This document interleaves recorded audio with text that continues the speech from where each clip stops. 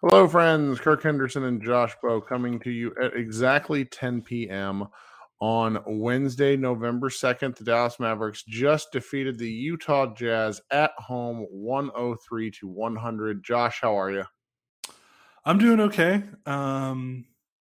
This was a very interesting game, and I'm just happy that the Mavericks came away with a win from it. I really think that's the chief takeaway, because had they lost this game, we would need to be having some real discussions. Even though the Jazz are kind of a surprising early season team, they're at the end of things, I think they'll probably end up, deciding to mega tank at some point, because that's sort of the purpose of their squad. But lately, they've been playing really well to kick off the year, and the Mavericks got punched in the mouth a little bit early. They're down 12 in the first quarter, and then they elected to play zone defense and held the Jazz to 65 points the rest of the game. And really, they held them to even more than that. It's just the Jazz kind of had a late flurry in the final minutes when the Mavericks were up by enough points, and it's just sort of one of these games where I think the best takeaway is to be glad that they won, to maybe read into a couple of elements into what helped them come back, and maybe just sort of dust your hands and walk away, because giving up 35 points to the Jazz in the first quarter is really annoying. And I don't want to because going zone is not really that's not something you can do against a truly good team. Yeah, I mean it was nice party trick, and boy did the Jazz not know what to do with that. I mean it's one thing for you to be like, for that to kind of throw you for a loop, but the Jazz forgot how to play basketball every time the Mavericks played zone. I mean, they were throwing some gnarly turnovers and putting up some weird shots. This was a low possession, low scoring game, and they had 16 turnovers. That doesn't seem like a lot, but in this kind of game, it felt like a ton.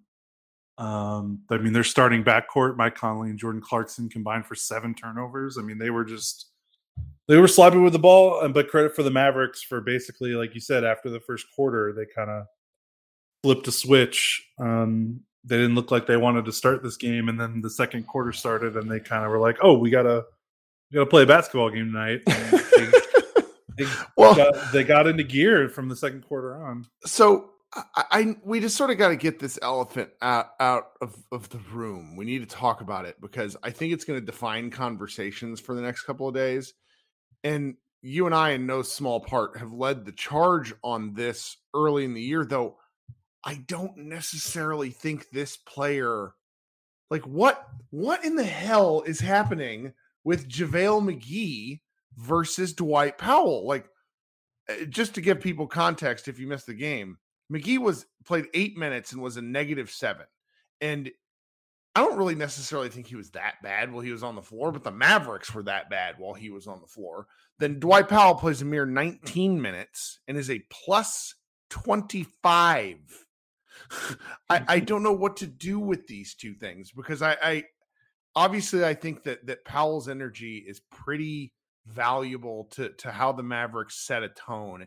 And I think McGee, just to be quite honest, plays like he constantly, like he's sharded and he's trying to hide it. He just is he is such a low energy player. And I feel that there's an element. I don't want to lay the Mavericks energy at McGee's feet. Like, that's not fair. That's more on Luka.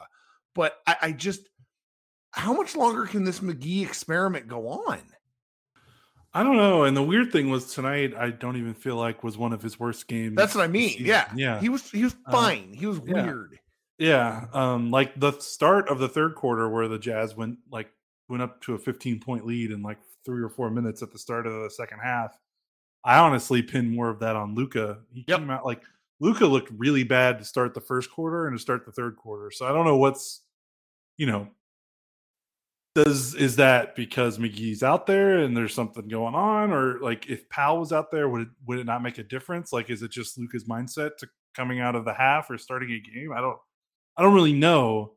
And I know Luka ended with a brilliant line, but his defense in the first 5 minutes of the first quarter and the first 5 minutes of the third quarter were just really bad. And is that McGee's fault that he kind of gets sandbagged there tonight by the rest of the four Mavericks on the floor, not looking like they have their S together to start the game in the third quarter? Like, I don't know. Like, is there just some chemistry thing? But I mean, it is what it is. The Mavericks keep starting games and they keep starting second halves, getting kind of run off the floor, and then things stabilize in the second quarter. Things stabilize, toward the end of the third quarter. So I don't know. I mean, they got to figure it out because it's unwise to keep being down double digits in every single first quarter. But it didn't bite them in the butt tonight because they just turned it on in that second quarter, and the zone defense helped. And yeah, Dwight Powell, he's doing Dwight Powell things. Yeah, I tend to agree with you. Like, I have been vocally and consistently on the McGee signing as being terrible because it was terrible. Like, there's no other way around that. But in this specific game, I feel like that it wasn't necessarily him, only that when Powell went in the game, things changed enough to make a difference. And like, there's just a whole bunch of weird stuff in this game. Like, would you believe that Spencer Dinwiddie took 20 shots? Like, I'm looking at this and I'm just like, I don't feel like he took 20 shots, but he did. Like, this is just one where I think we're going to have to chalk it up, be glad that they won, and walk away. I mean, there's some real concerns in this box score. Like, Tim Hardaway, my friend, you got to find something. Somebody pointed it out to me online. I had many DMs during the game that basically said, every time Tim does something on his own, something bad happens. If he's fed a shot, it's fine. But when he's like forcing, it was atrocious. I mean, 1 of 9. That's hard against the Jazz because they're not fantastic on defense. What do you make of him? Yeah, I mean, it's kind of what he was doing before he got hurt last year, which is the worry, right? And for me, it's been, Tim Hardaway Jr. has a pretty long track record. He's been in this league for a while now. He's not a young pup. He's only had, before he came to Dallas, he only had one season where you can consider him like a positive player, and it was when he was with Atlanta. And then all those other years in New York, he was a minus player. And then he comes to Dallas, and the midseason trade, he doesn't look great, but he wasn't really healthy. He had a surgery to end the season, I think. And then he plays the 2 best seasons of his career back to back, his first 2 full seasons with Dallas. And you're kind of like, oh, did the Mavericks just kind of find something? And now, last season and this season, he's kind of gone back to what he was before he came to Dallas. And part of me is worried that Hardaway's productivity was tied at the hip of Rick Carlisle, who, as we all know, had a very strict and stringent offensive philosophy and rule set and what players were allowed to do and not do. Yeah. And for a player like Tim Hardaway, who has a bunch of bad habits before he came to Dallas, I felt like Carlisle was really good for him because Carlisle was basically like, hey, we're cutting all this bad crap out of your game. You're going to take spot up threes. You're going to take, threes within the motion of our offense. You're going to cut out all that dribbling stuff. You're going to cut out all the bad long twos. You're going to cut out all the bad drives to the rim. And you're just going to take open, good shots when you get fed them, or you're going to attack a closeout and you're going to go to the rim and you're not going to pull up for an 18-footer.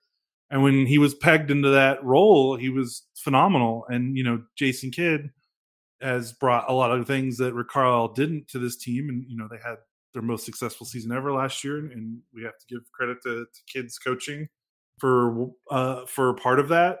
And how he, the players, the stories were written, Carlisle was rigid and the players were kind of tired of it. And Kidd is definitely more open, more loose with how things go. And maybe for a player like Tim Hardaway Jr., who picked up so many bad habits his first, 6-7 years in the league, maybe it doesn't mesh. Maybe just Kidd's coaching style and Hardaway's ability just don't mesh for whatever reason. But again, 6 games, although, the 42 games he played last year were also not good. So that's a concern, and we're just going to have to wait and see until the sample is larger before we make a definitive statement. But that's just that's the concern. We'll see if it turns out that way. Well, and then the other thing that's worth addressing has to be the truly all of one thing, and then I mean, Christian Wood was so rough in that first half. Yeah. And then in the second half, he plays a really remarkable game. Finishes with 21 points on 15 shots, grabs 10 rebounds.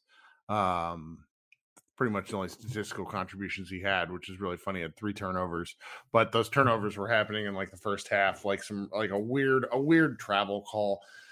Elements of why everyone who is bullish on Wood was so. There was a missed free throw coast to coast, like Giannis Antetokounmpo light dunk.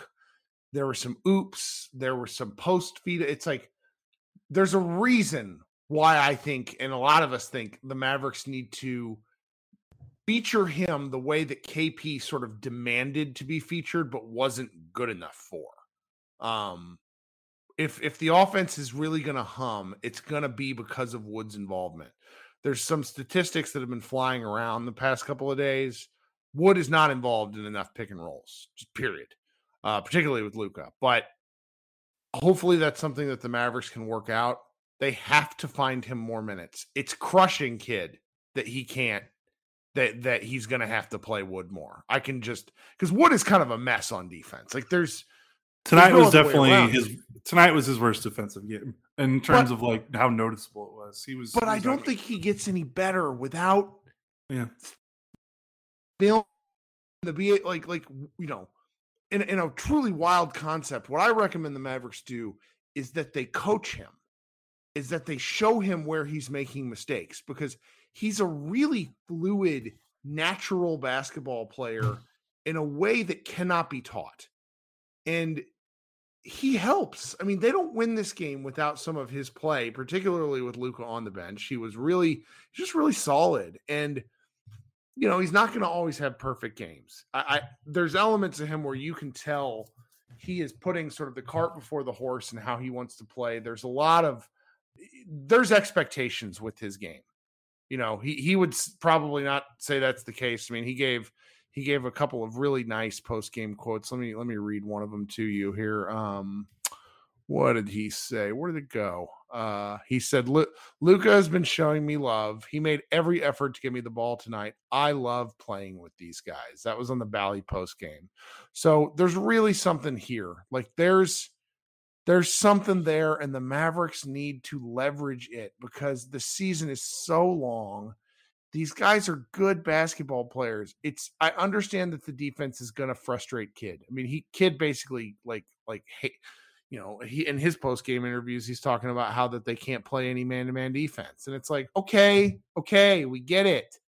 We get that they're not great at this stuff. But at that point, you have to leverage what your strengths are and figure out how to make these things work together and string together wins, which, you know, being 4-3 right now, they could very easily be undefeated.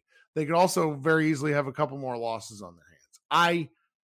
I'm thinking back to where we were at this point last year, where we were all kind of like borderline disgusted with how they were playing, but they were also winning, so we didn't really know what to do.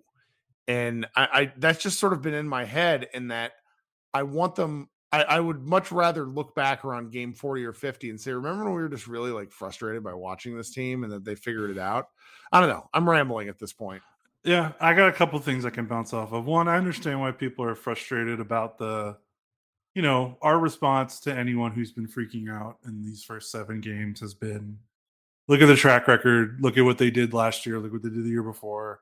This team has a penchant for turning things around in the second half of the season. Don't let 7 games or 6 games, 5 games, however many games, don't let that get in the way of the bigger picture. But on the other end of the floor, fans are going to be fans, and they live and die by the results of these games, and I understand that. And also, the roster hasn't changed enough, I think, for the average fan to be like, oh, totally cool, I'm bought in, like, I'll give you all the patience. So, like usually when you're saying like, hey, we're figuring things out, patience, it's like for teams that are, new parts, or you're integrating a lot of new things. And it's like, this is the second year kid, so it's not like they're integrating a new coach. And the roster is the exact same, except for Christian Wood and JaVale McGee. Like how many, lot of Mavs fans have seen Luka play next to Finney-Smith and Maxey and Hardaway and Powell, and now Bullock for a lot of minutes. And I think I can understand why some fans are frustrated. Like, why is it taking so long when the pieces haven't really changed? And I think there's reasons for that. Like, like Kid said, every season's different. You don't just roll it back. And like, I understand that, but I'm just like, to give some of the fans a break, because I know I kind of kill them sometimes with the impatience after short games. I get it. Like, it can be frustrating to see a team that's relatively the same for the last 3 years still kind of look like they have to figure, like, why do they have to figure things out at the start of every season? Like, I can kind of understand that, even if there is a good reason for it. Right. Another thing is with Wood, like the not like Dinwiddie, Luka, and Wood combined for 74 of the 103 points.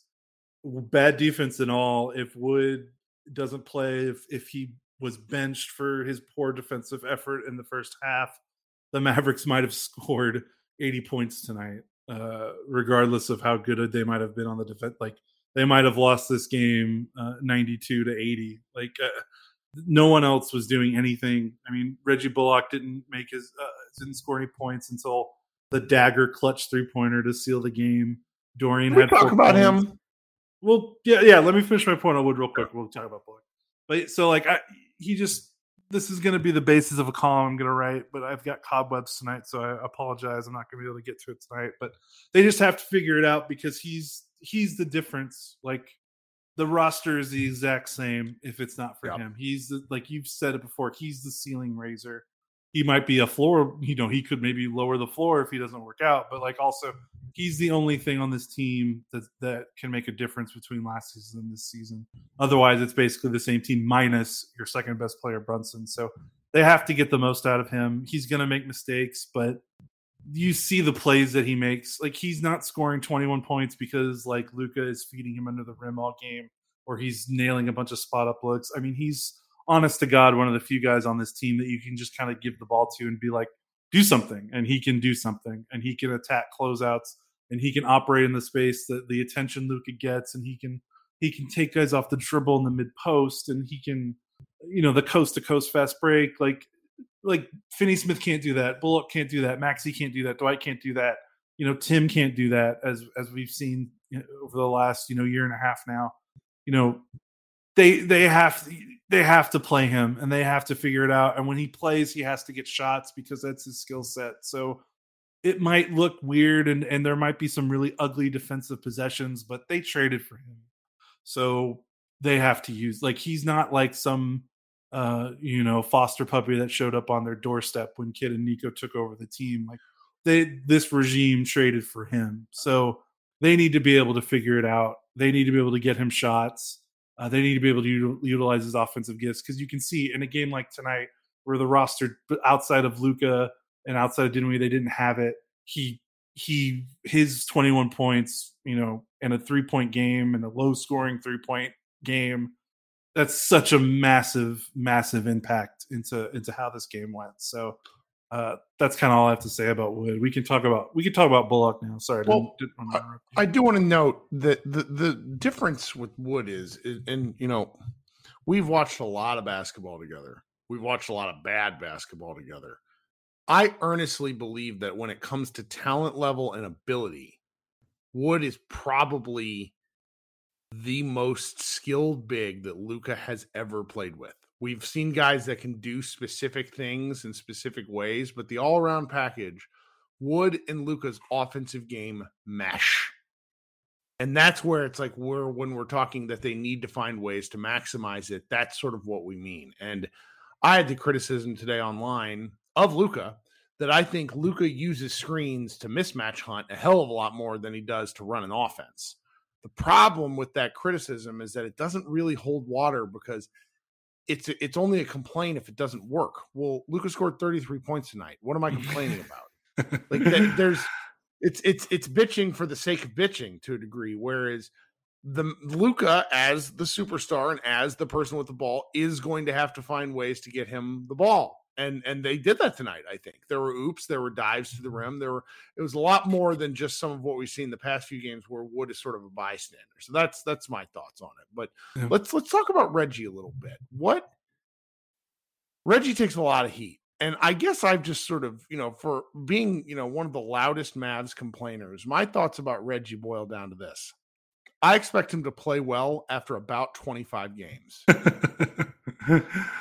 Yeah, I mean, that's the track record, right? He can't shoot in October or November. And that's not like a Mavs thing. That's a career thing.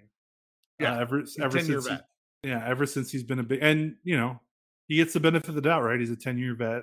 He's been on multiple teams that have been solid. He was on good Clippers teams. He was on the one good Knicks team in the last 20 years. And he was the difference in last season when he went into the starting lineup when Tim got hurt. The team turned it around that moment. So yeah, he gets the benefit of the doubt. And I mean, he's still playing pretty good defense. The Jazz, Conley and Clarkson didn't really do anything. I mean, they put up some shots and they made a couple buckets, couple 3-pointers, but they weren't consistently good. So I think Bullock deserves some credit for being able to play defense through that. But yeah, unfortunately, and it's like this for Dorian too. Dorian shoots 28% in the month of October for his career.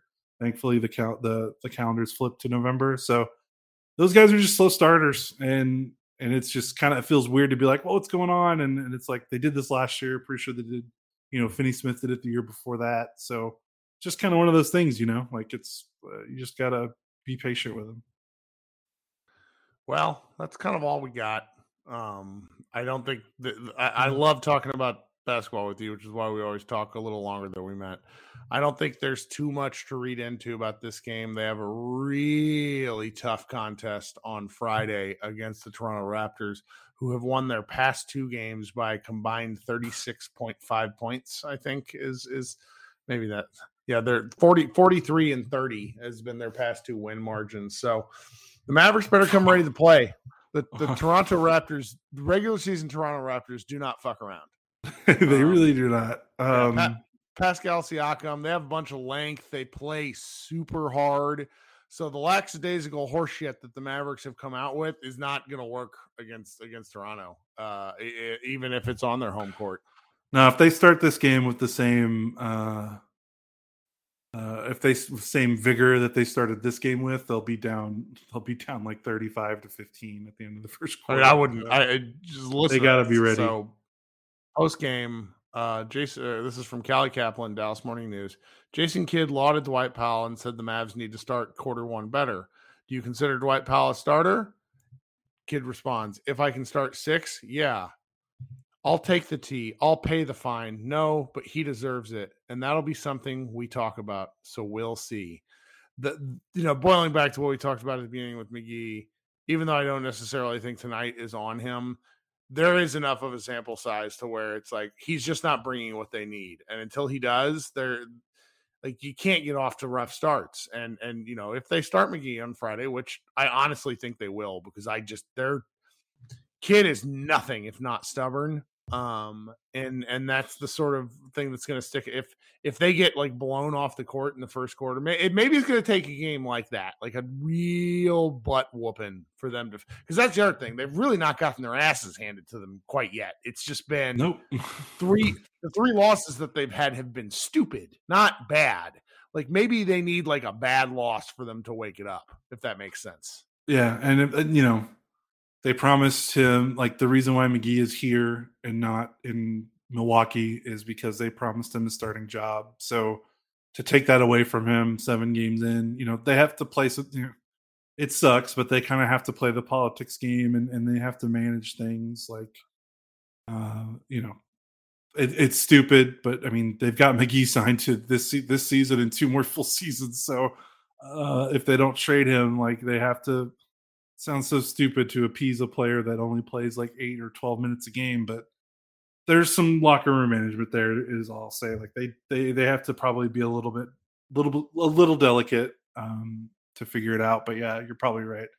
And then one more thing I wanted to bring up before we go is I think a big difference tonight is that we did, the two most high leverage offensive possessions for the Mavericks. Luka Doncic didn't take a shot. Spencer, Reggie Bullock made, that open 3-pointer after he got the double. And then Spencer made a short shot in the paint to get him to that 6-point lead with about 2 minutes left. And then I think Spencer had another, after the Bullock jumper, Spencer had another opportunity. He missed he created himself a nice little mid-range look and he missed it. So, Luka did have a step back with a minute left that he missed, but otherwise he kind of conceded a little bit in the final minute. So we'll see if that has, if that's a pattern or if that just is how tonight's game played out. Man, what a weird start to the season. The Mavericks are 4-3. Spencer Dinwiddie is shooting 46% from 3. Sorry, I just need to look that up. Like, it's such a funny number. It's such a funny number. They've played 6 clutch games and out of 7. Like, it's a weird season so far. Sure. Luka Doncic is probably an MVP front runner for anybody who cares about that stuff. Oh yeah. By the way, Luka has scored over 30 points in every single game. 7 straight games. And he tied somebody. Broke one of Wilt's record. The funny part is the next person up on the list, like with starting a season with 30-point games. After 6, there was one guy, so Luka tied him for 7th. I can't remember who it is. It's an older guy that none of us know, so don't kill me on this. But then the next person is Wilt Chamberlain at 23. So if Luka's just kind of sitting in rarefied air is the point. And normally with the Wilt stats, you're like, oh, that's just one of those things. But man, I don't know. This season, it's they might need Luka to score 30 points in 20 straight games if they want to have a solid record. So we'll see. The immortal, he's tied with the immortal Jack Twyman. Wilt also started the season with 8. So, if Luka scores 30 points against the Toronto Raptors, that's special. Like, that's nuts. Like, the Raptors are good at defense. Anyways, I'm keeping you too long. You want to go to bed? That's okay. All right, Kirk Henderson and Josh Bowe. We're talking too much, but having a good time. Please come to MavsMoneyball.com. We got all sorts of stuff coming up. We got a piece coming tomorrow about our guy, Josh Green, who we did not get a chance to really talk about tonight. I will say, just to close it out here, Josh Green hit 2 open threes. He took the open threes. I am so pleased about that. I can't describe it, but there's more about his plus minus and sort of what he's doing while he's on the floor that we have coming up tomorrow. I want to say my guy Matthew Phillips is writing a little something about Luka Doncic and screens. Don't know when that's going to go up. We have lots of stuff. We're trying, the game coverage. There's a relentless drumbeat of stuff happening all the time. We don't cover nearly everything that happens. For example, Jaden Hardy got sent up and down to the G League. We're not going to write on that every time because that's going to happen all season long. But please pop by Mavs Moneyball. Tell your friends about the podcast. Download Spotify Live and listen to me. And talking to fans. We have a good time there. This has been Kirk Henderson and Josh Bowe, and we will see you guys on Friday night.